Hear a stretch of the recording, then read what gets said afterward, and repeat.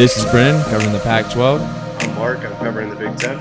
And together we make the Any Given Saturday CFB podcast, giving you live, up-to-date information, week recaps, and week previews for the weeks to come. And welcome Hello. back. Holy shit, man. It's been way too long. How you been? I've been doing pretty good. How about yourself, man? Just fucking, dude, I've been working. I've been grinding. And I'll tell you what, this Army stuff is taking it out of me. Actually, I got some big news. I wanted to tell you when we were on the phone, but I wanted to wait until the podcast. Dude, I got huge news. Guess what? I'm going to SLC. I'm getting promoted to E7. Who would have thunk it, huh? What's your number? 115 out of 460. God damn. Yeah, dude, top 20%. I think Lugo got in the 20s, I think. In the 20s? I think so. Damn. Well, if he listens I think to it, Poole congratulations. got something fucking super high. I think it was like I know his exact number. I know it's 428. 428. But hey, it is what it is. This new promotion system is kind of whack, but I don't know, man. It's big news. I wanted to share it with you. I was really excited about it. So I go in October. Thank you. So we'll have to do some episodes while I'm in SLC in October during the height of football season. So I wanted to tell you, I wanted to tell our listeners, it's good to have you guys back. I have missed you all. It's been since November since we've gotten behind these mics. A lot. No, it's November was our last episode, man. I just remember it had been longer than that because it was November. That was the date of our last episode. I thought it was before the season started.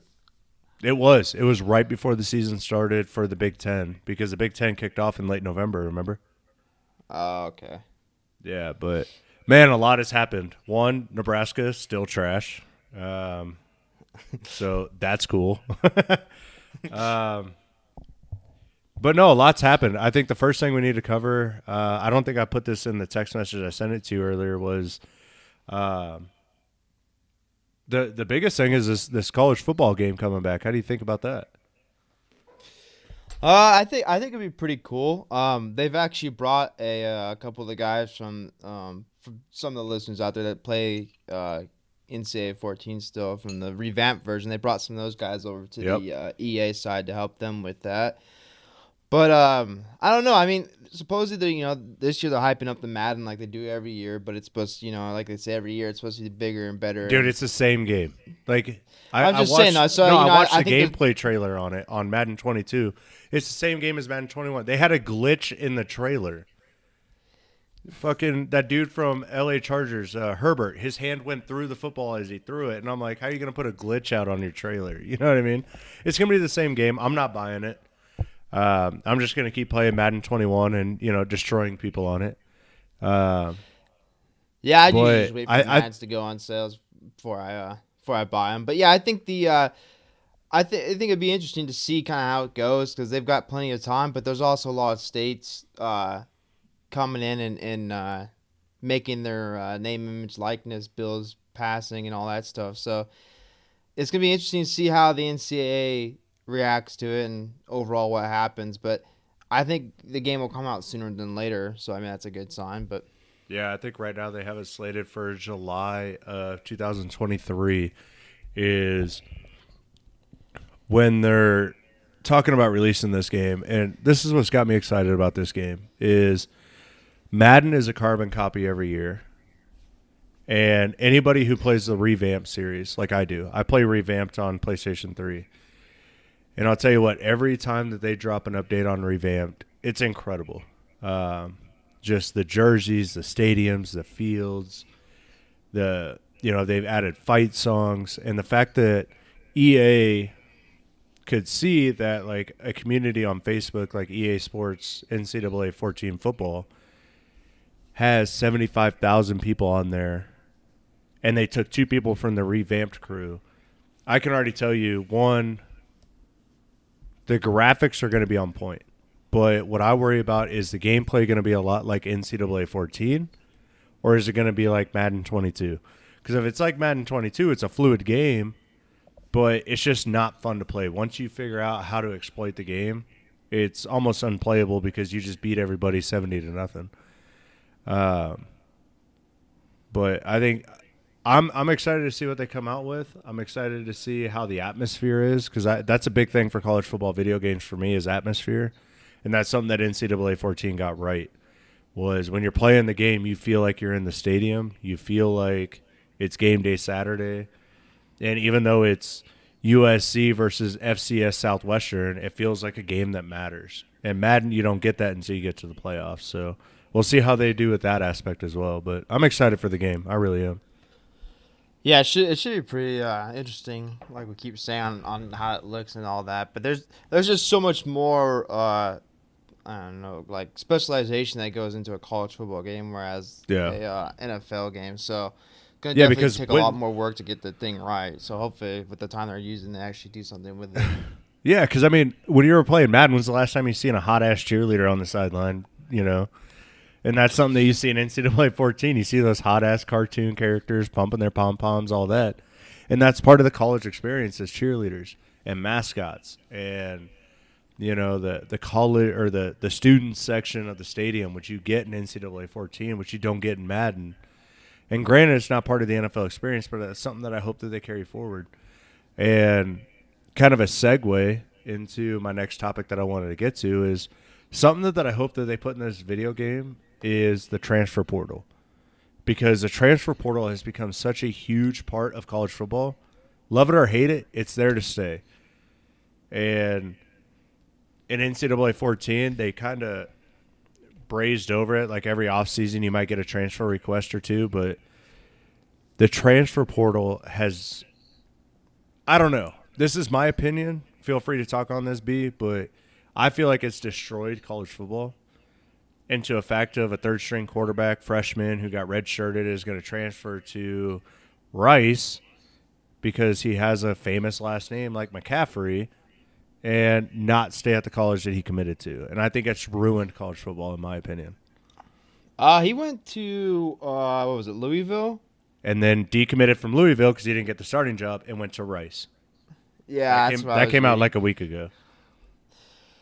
Yeah, well, I haven't really been following sports too much with work and school, but yeah, I think it somewhat ruins it, but I think overall it gives a lot of these guys a kind of like a gut check, because it lets them know, like, hey, yeah, you know, out of high school you had all this, you know, media and buzz around you, but you know, now you're in Division I football, you know, and you're not performing the way you're supposed to, and people that are going to keep their jobs. And, you know, that's why you see a lot of the dudes who go from D1 schools, they'll go into, you know, FCS or D2 or lower D1 schools and stuff like that to transfer, because there's either no room for them in the D1 level, or they aren't going to beat out the guy that's starting in that position, because they're starting that position for a reason.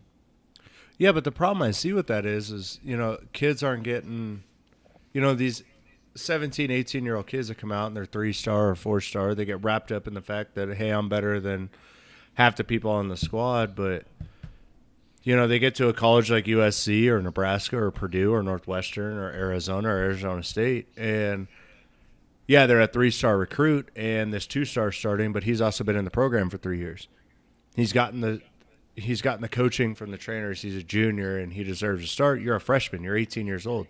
Can you handle playing a ranked team on the road in a hostile environment? Can you handle that pressure more than that junior can? No, you can't. Sit on the bench, wait your turn, get your 2 or 3 years performing at a high level, go to the NFL. All these kids that are jumping around in the transfer portal, because I know there's a statistic right now in college basketball, there's 1,700 kids sitting in the transfer portal. 1,700. That's ridiculous. There should not be that many kids in a transfer portal waiting to look for a starting spot. Like, they're going to overlook you. They're going to go to that kid out of high school that's a 5-star rather than you that's a 3-star that hasn't even played a lick of college basketball, because you want a starting spot because you had 4 stars on your recruiting. That's why that's why I don't agree with the transfer portal. Basketball has always used the transfer portal. It's always been really common for grad transfers and stuff like that with basketball. It's never really been an issue. Because you'll see all the time, most NCAA teams, it's a one and done program. If it's not even that anymore, but they'll bring in those grad transfers and stuff like that as a senior leader or to get their final years of playing time done because they know they're not going to make it to the NBA or they're on the verge of making it, but they just need to get to a bigger name school or a bigger spotlight. But the transfer portal has always been kind of big with NCAA basketball. I don't think it's been that big, but it's usually pretty common to have where teams have multiple transfers and grad transfers on their team because they lose people so quickly to the NBA draft or the G League and stuff like that they had to keep refilling their rosters. I don't know, man. With football, it's a lot harder because those guys are set out there to be recruited for a reason, and not everybody on that team has a full ride scholarship. So, whose scholarship are you going to take that they've recruited straight to that school and not from another school to you? It's no. Don't get me wrong, man. Do not get me wrong. I do not have a problem with, like, say my bum ass went to a Division I school, walked on, and like, hey, you got to pay for college, and I'm like, screw that. And University of Kentucky Tech A&M State was like, hey, we'll give you a full ride scholarship. You come play. I'm like, okay, I'm going to go there. That's free college. I have no problem with those kids. But kids like Luke McCaffrey had a full ride at Nebraska, full ride scholarship, and decides to transfer because he's not playing enough, even though in 8 games that we played last year, he played in 8 of them, and then decides to transfer because he's not the main guy. That's the problem I have with. If you sign a contract, if you sign on the dotted line a letter of intent for a full ride scholarship to university, I feel like you should have to honor that. And if you enter in the transfer portal like Luke McCaffrey did after being with our program for 2 years, you should have to pay back those 2 years of school. That's what I feel like. And I think that'll cut down on the transfers from full ride scholarship players. The argument is with having to lock in with something like that is the coaching changes that happen constantly, especially ones that happen right after signing period or a couple months. No, because the coaches aren't paying the scholarships. The coaches ain't paying shit. Coaching changes are going to happen. You're committing to a coach and his philosophy. No, you are committing. Yes, you commit to a coach's philosophy. But if you're committing to a college and you say, yes, you can pay for my scholarship, which at these big Division I schools is like $30,000 a year, you're going to K-State, and you go back on that deal because you're not playing enough, fucking cry me a river, pay back that college. You have to pay back that money.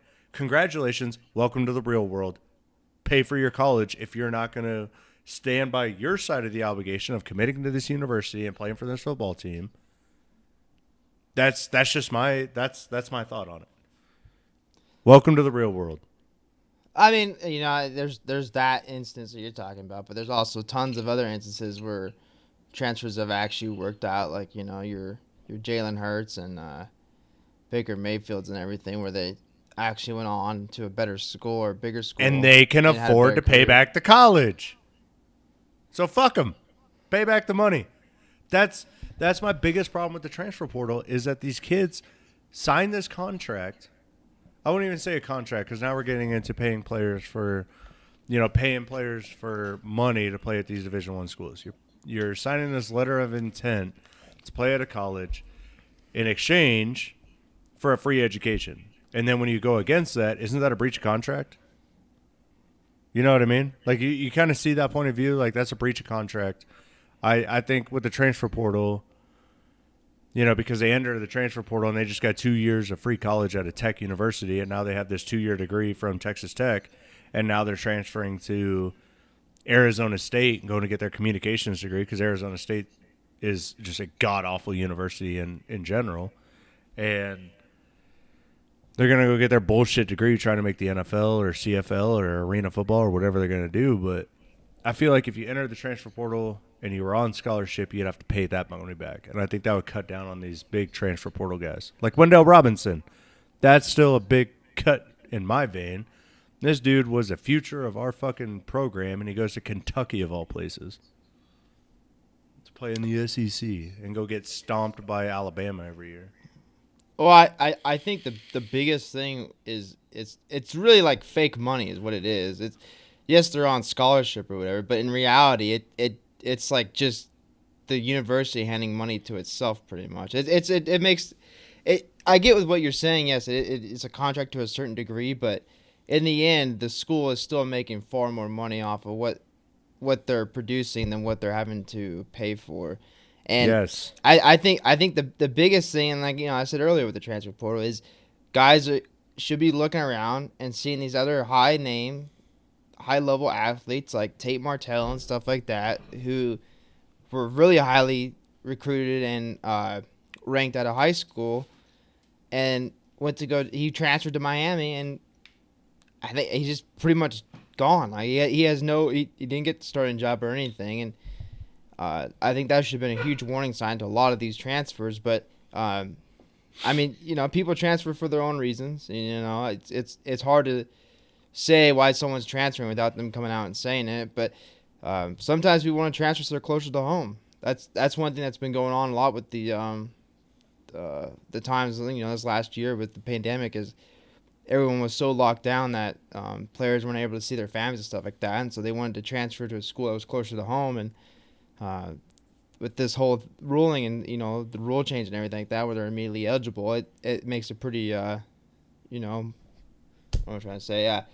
Makes it they more want to appealing go home, to the I person. get that. Yeah. But then like you said though, you have players that are going to do it because they want more playing time, and then and that's usually the ones that will end up in FCS and lower division football, and really just kind of fizzle out. They won't really keep going. Like you have to be a like top tier talent, like truly top tier talent, like where you're playing at a high level in high school, and then you played at a high level in college, and now you're going to do your transfer to another school to really even be to use the thing to have more playing time or whatever. But I think you're going to get I don't know what the numbers are on the college football transfer portal, but I know they're insanely high. And if you do the math, that there's literally no way that all the players in the portal will end up at a university with a scholarship, because the scholarship distribution does not equal out to how many players are actually in the transfer portal. It is insane. But no, it's absolutely ridiculous. But I mean, okay, I can see that point when somebody wants to go closer to home, and somebody wants to. I love you. When somebody wants to get closer to home, or mama gets sick and they want to go home to be next to mom and all that, I get that. But I still think there needs to be an underwritten rule that if you're going to enter the transfer portal, you're under scholarship, and said university paid for your entire school, you should have to pay that back. And I'm sorry, I'm a firm believer in that. And we've had some big recruits, some big-time players transfer out of our program at Nebraska, and I took it a certain way. I wish Luke McCaffrey no ill. I hope that he does well at Rice. I will be rooting for him. When his brother, Christian, came out and had bad things to say about Scott, I had certain things to say about him. I hope he tears his ACL again. I really do. Because you don't talk about my head coach. But I mean, it is what it is, but the transfer portal is here to stay, and like I said, I hope it's something that the new video game puts in, because I think it'll be another aspect to your week to week before you play the game that you have to do with recruiting, scouting. You have to get your ball players in there on the video game, and then also making sure that you keep everybody happy so they don't transfer out of your program. So on that, getting on to my next topic, something that I think will help cut down again on the transfer portal is, have you seen any of this news on the college football playoff expansion? Yeah, the 12 game. Yeah, 12 teams. 12 games. Yeah, 12 teams. I'm not a huge fan of it. Why? The more I thought about it, the more I thought college football expansion is just kind of retarded. But, 4 teams is garbage. 4 teams is garbage. Just be good enough. But I mean, I don't know. 4 teams is garbage. I think it's when they put 2 SEC teams in the national championship, I was like, they need to expand. That's garbage. When UCF got snubbed and beat Auburn, who beat Alabama, who is the eventual national champion that year, they need to expand. When we have arguments over if this conference champion is better than this conference champion, and there's debates, and there's 20 old men sitting in a room debating on who's better, they need to expand. 12 teams, perfect.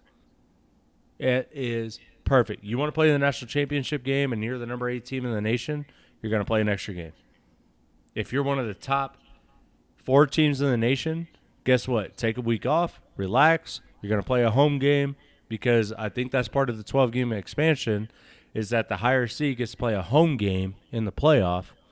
I'm all for it because not only do you get home field advantage, you get to play in your stadium. That's also extra revenue for the college. That's more money, which in anybody's mind who watches college football is a good thing. Anytime these colleges make more money, it's a good thing because that puts it on national television. That puts it as a higher product of value. Just like anything, you put more money into it, it's a better product. Colleges get more money. All of a sudden, it's a better product. It's a better product on TV. Now you have a home game on campuses. You know those campuses are going to be bought. Imagine if Penn State, 116,000 people can fit in that stadium, and you tell them they're playing for a national championship. That stadium is sold out, it's loud, and it's rocking. That's going to be a crazy atmosphere. If you're complaining about 2 SEC teams in the national championship, how does that change with the 12-team format? If anything, you're putting more SEC teams into the format.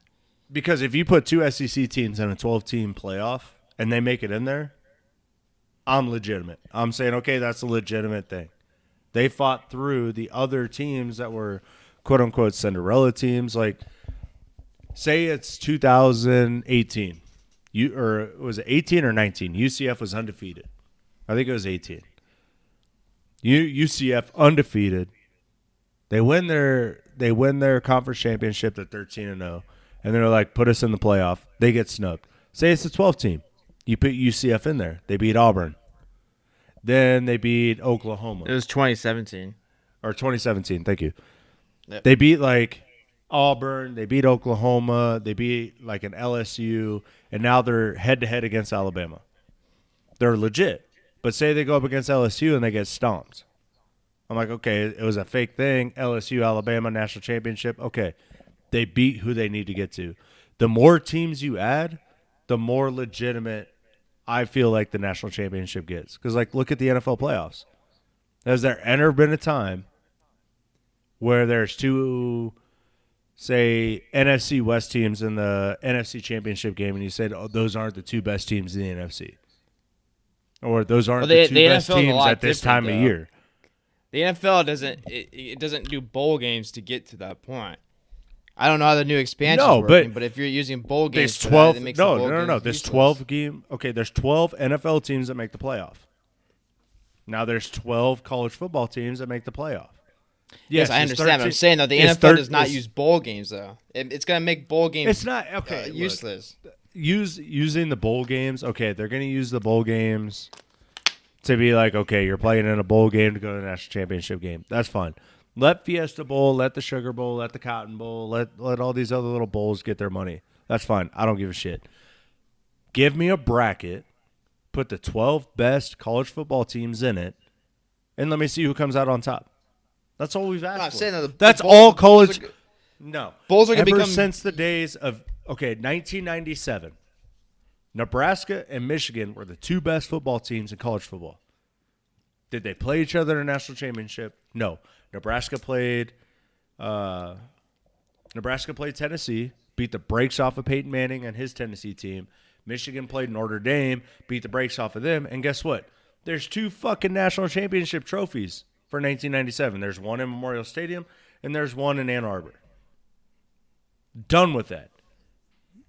Because I'm guarantee you would have put a 64-team playoff. Nebraska and Michigan would have met in that national championship game.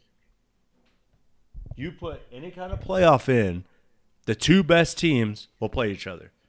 The 2 best teams at that time will play each other, and that's why I agree with the college football playoff expanding into 12 teams. Make it more inclusive. Let these group of 5 teams, and that's kind of where I see it. The group of 5 teams have been snubbed. UCF got snubbed 2 years in a row. They were undefeated. 1 year they won. They were 14-0. There's a banner. Scott Frost paid for it. And then the next year they lost to LSU, I think, in their bowl game. It was either LSU or who'd they lose to? Because they beat Auburn, and Auburn beat Alabama. Alabama went to the CFB, and they won the whole damn thing. They got a national title out of it. And then the next year, they went to a bowl game, and they lost. And it was against an SEC team. I want to say it was LSU. But 12 teams, you take the top 12 teams, and this kind of segues into my next point about the Pac-12, but you take your Power 5 conferences, their conference champions, and then another 7 teams, the next 7 ranked teams, and you put them in a playoff. And you say, go for a national title. And you're not telling me those campuses will be rocking. You're not going to tell me that the best team won't come out at the end. And you're going to sit there and tell me that it's not going to provide a legitimate national champion out of that 12 teams with no argument. Is that what you're saying? I mean, what happens if Alabama and Clemson win every year? It doesn't change anything. It doesn't change anything going from 4 to 12. You get the yeah, same but that leaves teams like games. Okay, but that leaves teams like Ohio State saying we got snubbed, or that leaves teams out like UCF, we got snubbed. No, you got beat. You got beat on the football field by the better football team. Am I right or am I wrong? There are times if you want to be in the playoffs, just be better. Be one of the top 4 teams. You got to move up a conference if you're UCF or your Army or your Navy that have an undefeated Army is season. not making the Okay, but if they're playoffs. Undefeated, do they have a claim? And that's what I'm saying. That's what this 12 team has given them. You go undefeated, you're going to have a shot to play for a national title. And that's all people want. Is Alabama and Clemson going to rule it? Probably. Yeah, you're gonna get the same outcome, but it's just gonna be, instead of being, the bowl series, it's gonna be the playoff series. It's gonna be the same outcome, I bet you, because Alabama is not gonna just lose randomly to some group of 5 team, unless they got to go on the road. Say they, Say they stumble, okay, and they lose to an Auburn in the Iron Bowl. They lose to LSU. Now they're a 6 seed. Say Ohio State wins the Big Ten. Alabama's got to go on the road up north to play Ohio State. Finally, we get to see Alabama in the north or LSU in the north. We get to see one of these SEC punk-ass teams play up there in Big Ten country. That's what I want to see. That's what I'm excited about. You're acting like the rankings aren't going to change, though. I think they will. It's the same people that are doing the rankings that are going to do the playoff format that have been doing the rankings for the last few years. And you've learned time and time again, Alabama, unless they fucking go down super hard, they're not going to move out of the top 2 spot. No, I think most. No, because the way it's going to work is the Power 5, because I looked into the format. The way it's going to work is the Power 5, and this is segueing into my next topic, is Power 5 get an automatic top 5 bid. So your winner of the Big Ten or Pac-12, ACC, Big 12, or SEC, you get one of the top 5 seeds. Then the next 7 are determined by the rankings. So you could be a 7-5 football team, win the Big Ten, and you're a top 6 seed in the playoff. There's nothing that the committee can do. You're going to be the number 5 seed. Alabama you're going to be a top 5 win the seed. SEC, though. That's what I'm saying, though. But if Alabama falters, all of a sudden the 7-5 Northwestern team is hosting the number 6 team, Alabama, and now Alabama's got to go up north and into Chicago in the winter to play a football game. When's the last time Alabama played a game in the snow? I dare you to look that up. It's going to be in the 70s. So that's what I'm saying. That's what I enjoy about it, because we're actually going to get diversity. 9 times out of 10, is it going to be an Alabama-Clemson final or an Alabama-Ohio State final? Yes. But it gives teams like UCF, Houston, these group of 5 teams, Appalachian State, because they're an FBS team now. Coastal Carolina, that was a Cinderella story last year. Coastal Carolina would have been in the CFB with this 12 team. It gives these teams a shot. Well, we don't know that because they didn't play. We can sit here and say, yeah, they murdered. They barely beat BYU. They would have got fucking murdered. Okay, and their quarterback was the top 2 pick. Zach Wilson is a beast. Zach Wilson is a beast. Okay, they barely beat a BYU is what I'm saying. They beat the number 2 pick in the NFL draft. So okay, it's by the New York Jets. Don't fucking get your high horse up. No. Still number 2. The Jets are NFL. fucking one of the worst organizations in the NFL. Okay, so you're telling me Sam Darnold is garbage?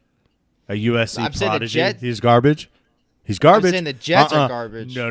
Okay, but they drafted Zach Wilson just like they drafted Sam Darnold. So different regime. Oh, my God. No, yeah. Okay. Yes, it is. Okay, if you say so. You'll see Zach Wilson will last a couple of seasons and be fucking What I'm saying is all I'm saying is I think the 12-team playoff is going to be good for college football. Going to be good for ratings, good for money, and good for just straight up head-to-head action. We're going to see these Cinderella teams play a legitimate team, and it's just going to make for good football. Because you're telling me if they would have made the playoffs, Coastal Carolina playing Alabama, you're not telling me everybody in the country would be tuning into that game to see if Coastal Carolina could hold up against Alabama. It'd be must-see TV. It has to be. No, you know the answer at the first quarter that they couldn't. See, I don't think so. I think Coastal Carolina could have held it. I think they would have made it a game. There's no fucking middle way. Third Are you quarter. kidding me? You're telling me that Coastal Carolina was better than Clemson and Ohio State, and I can't remember who else Alabama fucking would have stomped in that playoff, but there's no way. Alabama fucking embarrassed Ohio State. There's no ifs, ands, or buts about that. It wasn't even close after halftime. Ohio State wasn't that great last year because the Big Ten wasn't that great last year. They were better than Coastal Carolina, I can tell you that. Nah, I think Coastal Carolina would have given them a run. There's no fucking Have you played way. with them in NCAA 14? They're good. They're nasty. No, I haven't, and I fucking don't have revamp, so I'm not going to be able to. Speaking of garbage teams, dude, is the Pac-12 still a Power 5 conference? Oh, yeah. They have the most national championships. Oh, my God. Okay. Since 2000, are they still a Power 5 conference? Because because from 2000 to 2010, they pretty much ran college football with USC. So, dude, you're supposed to be my Pac-12 expert. Are they still a Power 5 conference? Because who in that conference? I'm telling you, yes. Who in that conference right now can win a national championship? The same people that couldn't in Big Ten. When's the last time the Big Ten won? When's the last time a Pac-12 team made the playoff? Hold on, let me turn on my headphones. Yeah, let me. Oh, who? I think the last one was Washington. Come on, man, take the blinders off. Take the USC blinders off, because I'm gonna let you know. Big Ten, tough conference, top to bottom, can't compete against Clemson or Alabama right now. I'll admit that. The Big Ten does not have a legitimate national title contender. So what are you asking me then? Who in the Pac-12 can even compete in the playoff? Because Ohio State competed in the playoff. They knocked off Trevor Lawrence. They didn't just knock him off. They embarrassed him. Ohio State embarrassed Trevor Lawrence. Okay, who could do that? Who could do that in the Pac-12? I never said the Pac-12 was gonna win the college football championship. Which is but if you would have listened earlier in the podcast when you talked about the 12-team playoff, I said get good if you want to get in the 4-team playoff structure, which has been what the Pac-12 has been told for years now. And you know what? We've accepted it because hey. Yeah, but like the American Conference, the AAC came out and said, "Why is the Pac-12 still considered a Power 5 when the AAC has more legitimate contenders than the Pac-12?" Do you agree with that statement? No, I don't even know who's in the AAC. Okay, the American Athletic Conference. And considering that you don't know, it tells me that my answer right there. Dude, it's been a while. Okay, I've been so wrapped up in the NBA playoffs right now because my Suns are finally good. All right, leave me alone. All right, American Athletic Conference. Are you kidding me? That maybe like the only team on there that's worth a damn is the Cincinnati Bearcats. Okay, that's it. UCF, they have been damn good. Houston, Memphis was undefeated. You had South Florida, who could probably compete. Like, they have teams in there. But that's what I'm saying. The only top team to bottom, in there that could... top to bottom, the Athletic Conference right now has 3 teams in the last 4 years that could have competed. Because Memphis, if you don't forget, when they played UCF and UCF beat when UCF beat Auburn, who beat Alabama, and UCF hung the banners in their stadium, Scott Frost bottom rings, they played Memphis in their conference championship game, and it went to overtime. Memphis was 11-1 that season. So that's where he's coming from. The Athletic American Conference has had contenders. Who has contended? Who has contended in the Pac-12? And if you say Oregon, I'm logging off and I'm going upstairs and smoking weed with my wife right now. Because Oregon has not contended, even with Justin Herbert. They have not contended for a national title. Okay, I'm telling you, the only team on here that I would ever worry about any Pac-12 team playing is Cincinnati. That's it. The rest of these teams are ass. UCF? Are you kidding me? South Florida? They're ass. They finished 6-4 last year. How they good? I feel like Memphis could go into Eugene and give them a football game. Okay, I feel like Houston could go into LA and give y'all a game. Nah, they finished 3-5. I feel like UCF could go into the Rose Bowl and beat the brakes off of UCLA. They could go into Tempe. They could beat ASU.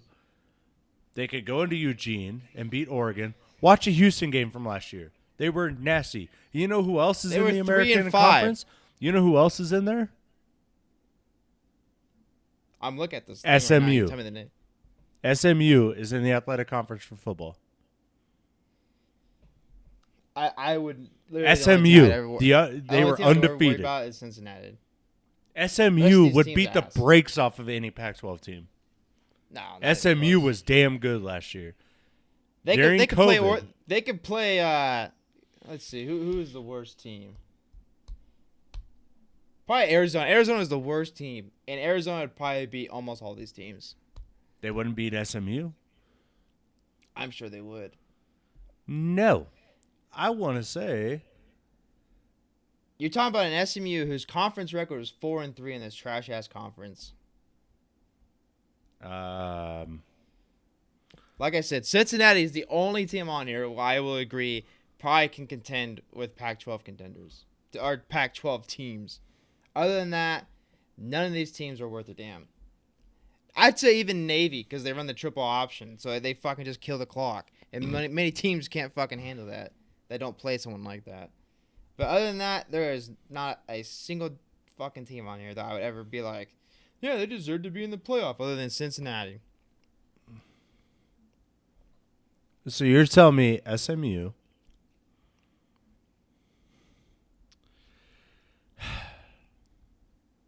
SMU had 2 games that were postponed. Or 3 games.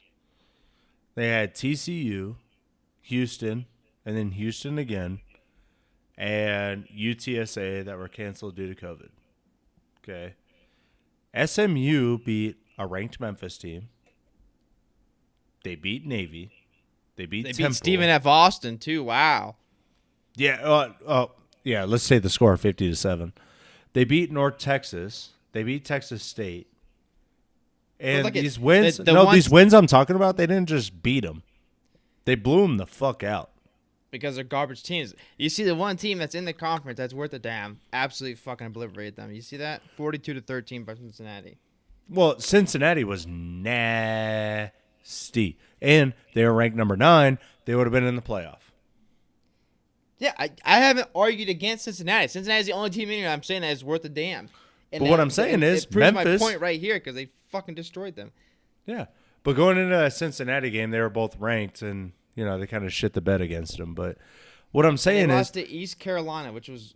Okay, I'm not saying should there be a conference that replaces the Pac-12. Should the Pac-12 have their Big 5 or their Power 5 rights revoked?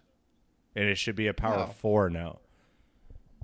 That's probably the stupidest shit I ever heard in my life. Because literally, the Pac-12 would beat the ACC and other than the top team in the ACC. What? The ACC is the worst conference out of the Power 5, hands down. The only team in the ACC that would beat the Pac-12 is Clemson. The one that's turning out national champions. Yeah, look at the rest of the conference, though. It's ass. There's nothing good in that conference. It's very top heavy. That's literally the same argument you're making. About the SEC. No, the SEC has Alabama, good, Florida, which was good, and they have Georgia, which was good. The SEC is probably, besides the Big Ten, one of your like pretty even conferences, except for the bottom. The bottom is like, once you suck in the SEC, you fucking suck because there's no easy win, so you're just gonna get trampled if you fucking blow ass. But literally, you're making if Clemson was not as good as it was in the ACC would be the one that you'd be like, well, it shouldn't be a Power 5. That's the same argument. Clemson is carrying the ACC on its back. In the Pac-12, you don't go with that argument. Outside of Utah, who's good? In the Pac-12? Yeah. What, Stanford, Washington State, UCLA, Arizona? Those are some powerhouses. ASU, boy, burning down bridges. Oregon State, they're good. USC, boy, not since Reggie Bush era. Now, USC was definitely good after Reggie Bush. They had the best linebacking core and probably. I'm sorry, I forgot about Colorado. My bad, man.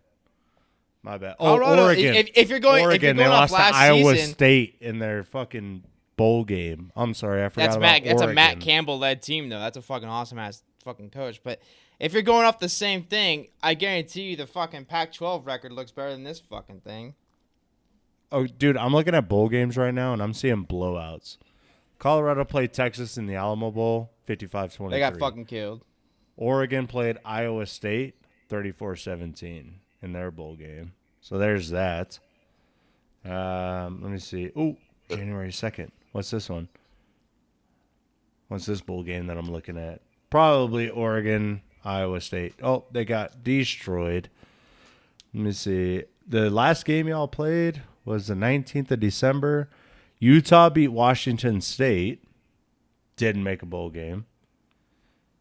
UCLA. A lot of them opted out. That's why. It UCLA and a barn burner with Stanford, 48-17. Boy, that defense showed up to that one. Arizona Cal got canceled. Thank God we spared everybody on that one. ASU I'm just saying, you can bring any of these teams to the Pac-12 and they get fucking beat. Any of these teams that go into the Pac-12 and put up 80 points because there's no defense. I'm looking at these scores, dude. ASU, Oregon State, 46-33.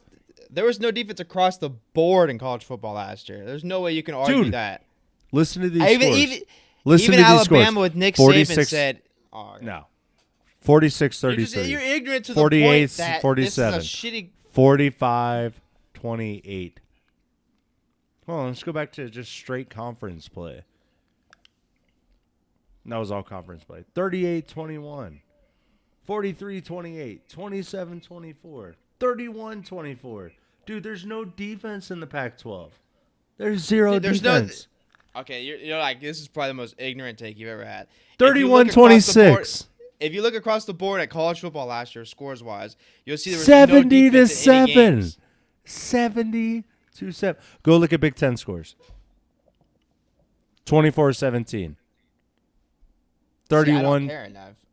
I'm telling you, from the fucking GOAT coach of himself, fucking Nick Saban, his team was fucking getting high scores too because there was no fucking defense in the fucking college football last year because they couldn't fucking practice. It's like putting a scarecrow out there and being like, "Hey, fucking play defense, Fred." Any fucking junior high school kid could have fucking went out there and made 300 yards and 30 points. Go play defense, Fred. I'm just saying, man. That's not now that we've got this fucking football. Now we got all this shit settled. This season will actually be a tell. If fucking defenses suck or not. But the fucking AAC. I mean, to be a Power 5, you've got to be good at a plethora of sports. And if your best team is Cincinnati, and that's their fucking team, then get the fuck out of the conversation, your ass. Well, I mean, they had ground to stand on. UCF for 1 year, Cincinnati. I mean, lately, we both know college football is what have you done for me lately? Because if it was a historic kind of sport, Nebraska would still be a blue blood program. It's still a blue blood program. A lot of the blue bloods are still considered blue bloods, even though they aren't fucking blue bloods. But Texas would still be good, and Texas is ass. But Texas would fucking blow out all these teams on this. I think they play most of these teams on here because they're in fucking Texas. Yeah, that's very true. That's actually one of my favorite things to do on NCAA is realign conferences, and like the Big 12 just turns into the Texas Conference and all that. But all right, well, now that I got you all riled up, let me get you even more riled up. USC this upcoming year, you can pull up their schedule if you want. I'll give you a minute. I'll talk for a minute, and then you can jump in and tell me. So we both know we had this conversation last year and the year before. USC has underperformed. They are not playing up to what we expect from the Trojans. The Matt Leinart, Reggie Bush era, with Pete Carroll as a head coach. I'm going to be honest with you. I know his name, but I'm blanking it right now. Y'all's head coach, what is his name? Clay Helton. Okay, Clay Helton. If they do not make a bowl game, is this finally the year where we can get on this podcast and say Clay Helton is not the head coach of USC anymore? Is this a make or break year for them?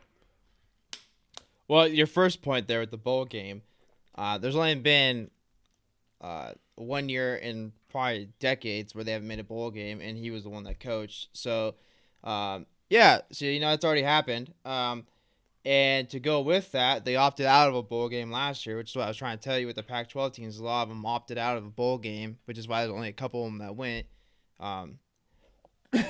But, yeah, I think everybody's under the consensus that this is pretty much his last year if he doesn't win the Pac-12.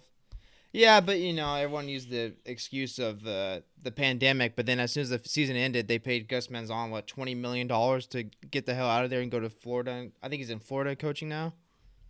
Okay. I think he's at a school in Florida now, but, yeah, it was just a bullshit excuse, but, I mean, whatever.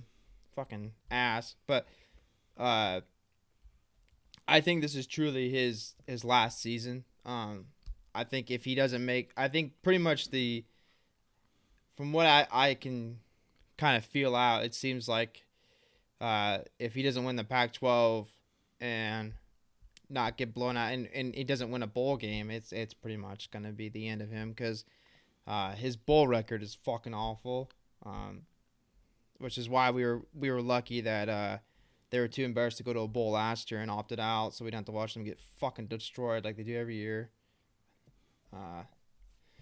But, I mean, They have the easier schedule conference-wise next year because they don't face Oregon or Washington, which are the top two North teams. But they do face, to start the season, a really good San Jose State team, which was fucking miraculous last year.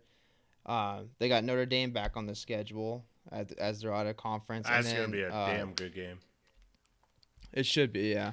And then to finish the year, I don't know why they made the schedule this way because usually the last game is UCLA. But to finish it this year, it's going to be BYU.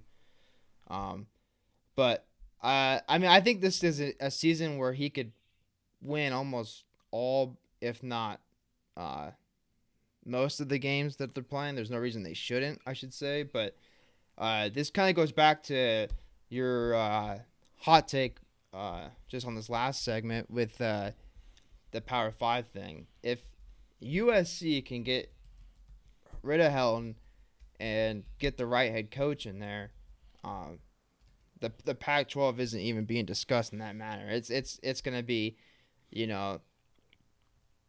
does the Big 12 and ACC deserve to be in the Power 5, which is a fucking retarded statement to say, but that's pretty much what the Pac-12 needs, is for USC to put it back on the map. But with USC being down for as long as it has, it's allowed so much talent to leave, and it's also allowed for the Pac-12 to be out of the spotlight, which has hurt its reputation, terribly. But I would say that the feel that I get from most people and the insiders and stuff like that is this will more than likely be his last year, and if he doesn't win the Pac-12 and a bowl game. Yeah, I agree with that, and I think USC and Nebraska are kind of in the same topic with this. Of this year is a big year because last year is kind of a wash, and I think if we would have played a full schedule last year, we would have been like 4-8 again. Because if you watched any Nebraska games last year, we were not ready for the season. We have 8 of our 11 defenders returning this year, so we have that experience on the defensive front. Adrian Martinez hopefully takes another step forward with Nebraska. Going into my last topic I wanted to talk about, because I feel like Nebraska. Okay, I feel like Nebraska is in that same topic of, if Nebraska does not make a bowl game this year with our schedule, we have a favorable schedule. If you look at our schedule, there's no reason as a Nebraska fan we should not go 7-0 in our first 7 games, even though I am worried about that Cincinnati game.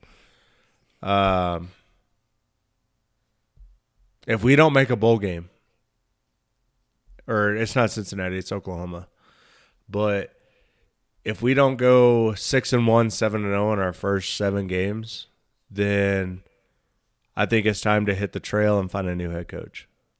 So there's literally no reason why Nebraska should not start 3-0, and then worst case scenario 3-1, because Oklahoma is that 4th game. Yeah. But you got Illinois, Fordham, and Buffalo for your first 3 games. Now, granted, Buffalo had that running back that went absolutely off last year, but he's gone. Yet again, it's a group of 5 drafted. Conference. Oh, did he really? Yeah, he got drafted. He's I want to say he got drafted. He was a small guy, wasn't he? Yeah, he got signed. He didn't get drafted. He was an undrafted free agent, but he's not back at Buffalo. But what I will say is, I think with Nebraska and USC, I think we both have the same expectations. It's bowl game or bust. Both of our teams either going to go 7-5, 8-4.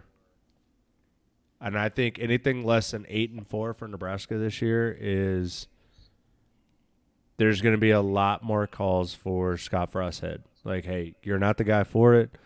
Let's get somebody in here that has a proven track record of turning around broken programs. I agree with the way they've approached it, but Nebraska is also a program that doesn't do well with being under the limelight, because since the 60s, we've been a bowl game team. We ran the Big 12 while we were there, and we came to the Big 10. We were still making bowl games. We played in the conference championship game a couple times, and since Mike Riley and Scott Frost has taken over, we haven't even been in the conversation. We're the laughing stock of the Big 10. So I agree with you. If we don't make a bowl game, I think we're both in the offseason talking about who the next head coach of Nebraska and USC respectively is going to be, man.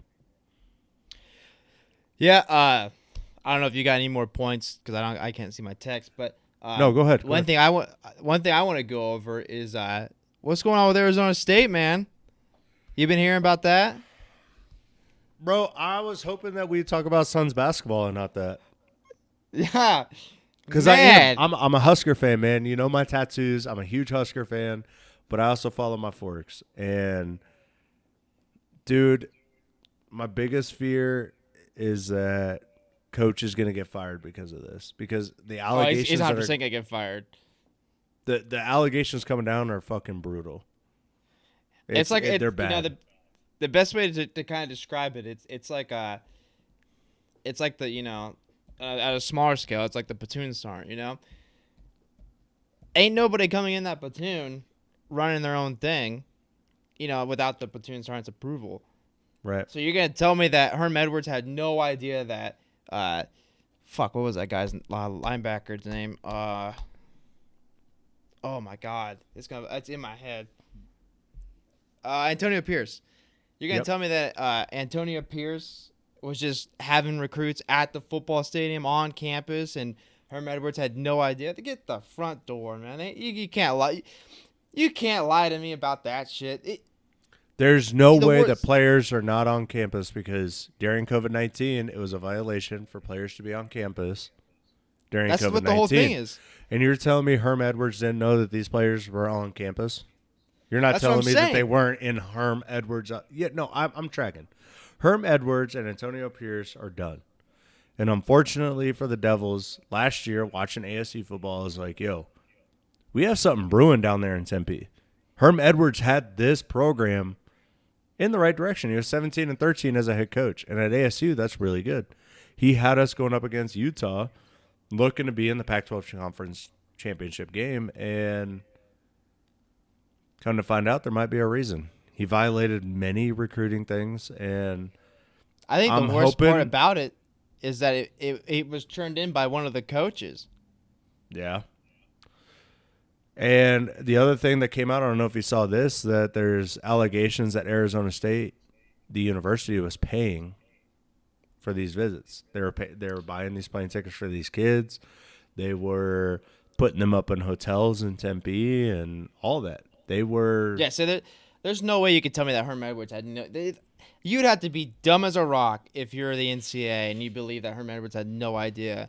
Or the but the athletic director, the athletic department, there's going to be a lot of people that are going to get cleaned out for this because that is like so from the top to the bottom on things. Because you're not going to tell me that Antonio Pierce was paying for this out of his own money for these dudes to come out here. Like, there's no fucking way. It came out that Herm Edwards was cheating and there was coaches on his staff that were uncomfortable with the way he was doing it, and that's the reason they turned him in.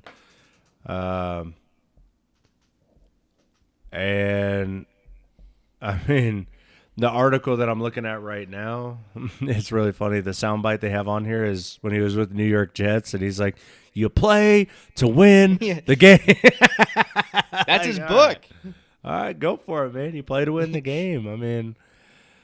You know, well, it's like a little off topic here, but I don't know if you watch any Vice documentaries, but they've been doing what they call like a Dark Side of the Ring documentary on the Dark Side of Wrestling, and they just started one called Dark Side of Football, I believe is what it's called, and it talks about the scandals and stuff like that went on with football, and one of their first episodes was on Bill Belichick, and the amount of cheating and I guess you could call it cheating, but the amount that they pay to, like, not really pay, but how far they will go over that line to win is absolutely insane. So I can only imagine, like, how his mindset is coming from the NFL back to, well, not back, but coming from the NFL down to college, how that mindset is. But yeah, like, they'll be lucky if the only thing that happens is the coach firing and they don't get any sanctions. Because I mean, it's not like sanctions really hurt. No, they're gonna get hit with sanctions.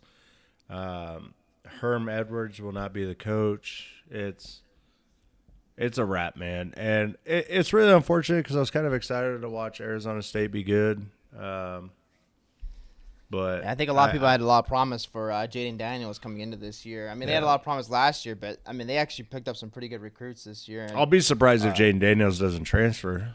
You know, kind of going back on my statement earlier, but here's an interesting statistic that I was just reading in this article. And I really don't want to misquote this. And if I violate any FAA violations, please don't bill me. I have no money. KentuckySportsRadio.com. I think you mean the FTC. What? I think you mean the FTC. The FAA is the Air Administration. It has nothing to do with the... in the Future Farmers of America. Anyway. That's the FFA. The KentuckySportsRadio.com published this article. And it's by a writer named Adam Luckett, and in here, it had this incredible statistic is that most of their recruiting success was happening with a natural approach. Meanwhile, the program had 10 decommits in the class. And it was talking in here. Where was it? Well, they've been recruiting really well in California. And here it is. So, So this is a direct quote from this article. All of this happened while the program seemingly had zero success in its backyard. In the class of 2021, the state of Arizona produced 7 blue-chip prospects, and the Sun Devils signed none of them. Most of their recruiting success was happening with a natural approach. And then the Sun Devils had 3 4-star verbal commitments, those players coming from California and South Florida. So, we had 7 blue-chip prospects in the class of 2021. One of them committed to the University of Oklahoma, his name being, most of you know it, the quarterback of Oklahoma, Spencer Rattler. Came from Pinnacle High School, go Pioneers. And the Sun Devils couldn't sign him. So I think that's kind of what tipped the NCAA off is, they have all these commits coming in. Why are they not coming in from their backyard? And well, the NCAA wasn't looking into it. Like I said, the coach turned the paperwork straight to the NCAA, and that's what started this whole thing. Because the NCAA didn't give a shit, I guarantee you, about where recruits are coming from, stuff like that. But then they get all the paperwork and everything from what's been going on with the recruiting, and I'm sure it's got bills and all kinds of things showing that bank statements showing that we were having recruits on at this time, and that's what sparked this whole thing. But yep. But yeah, they were recruiting really well out of Southern California and California as a whole, and a lot of credit was going to Antonio Pierce. I hope I'm pronouncing his name right. It's not someone else, but a lot of credit was going to him and his recruiting techniques and tactics. No pun intended there. But then they picked up a Southern California recruiting coordinator, not recruiting coordinator, but he was one of the recruiters on USC. They picked him up to kind of help build that pipeline this last year or this offseason, and then all this comes out now. So it's going to be really interesting to see how big of a part all that played in them securing Southern California's top talent, higher level talent that USC wasn't able to get for the most part. Yeah. I will be very curious on to see what happens. Of them coming out of all these allegations and what will happen with Herm Edwards and Antonio Pierce and all them. And I don't know. I was excited for the ASU program, and now it's probably going to be a lot like the Diamondbacks. It's going to be a fucking dumpster fire. Jed Fish down there at Arizona, he is building all kinds of hype around that team. They are doing the exact opposite of what ASU is doing right now, and it looks like it's going to be fun to be an Arizona fan for the first time in probably a decade or so, probably a long time. But not saying they're going to win a bunch of games by any means, but it's they got a coach that actually likes to show support for the team and do activities and stuff like that for the fans to see them and everything. And I believe he's bringing back, or at least he brought back some veterans to coach. I hope I'm not getting this wrong, but I think Teddy Bruschi is a coach on the staff right now. And he was a veteran and stuff like that. And I think he had Rob Gronkowski out there for their spring game and stuff like that. So, I mean, they're doing some pretty cool things out there, and it's going to be interesting to see how he looks this year as the coach and, going forward. But, yeah, once I saw the whole ASU thing, I was like, holy shit, there goes that. Yeah, I know. I was excited because ASU was really good. We beat U of A 70-7. Yeah. Well, and that was all going down the – God damn, dude, I'm not even watching college football this year. I'm not doing it.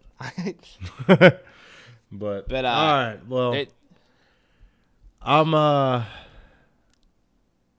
I'm interested to see what happens with our teams this year. I think Nebraska is going to be good, believe it or not. I think USC is going to be good. I think Clay Helton does good to save his career. But look, man, it's getting late. I got to get going. I'm an old man. And I also have a playoff game to watch tomorrow afternoon. The Phoenix Suns are playing the Clippers, Game 1, Western Conference Finals. Go Suns! So I gotta get up to watch that, man. All right. So I hope y'all enjoyed us. We'll be more regular now that we're leading up to football season. I think we are 74 days away from the kickoff of Husker football. I'm excited about it. In the next episode, I will be covering all the spring ball updates, recruiting updates from Nebraska football. I'm going to do my research, and I'll be coming to you all with those facts and talking to you about what we expect from Nebraska football next week. Yep. Make sure to follow us on Facebook at Any Given Saturday CFB, on Instagram at Any Given Saturday CFB, and then also on Twitter at Any CFB. We try to be a little bit more active on Facebook, but give us a follow, give us a comment, give us a shout out, and we'll make sure to get back to you. You can also email us at anygivensaturdayscfb@gmail.com with any questions, suggestions, or just talk shit about us. It works in any way. But thank you for the listen, and we hope that we could be back regularly and get back to giving you all of our bullshit information. Yep.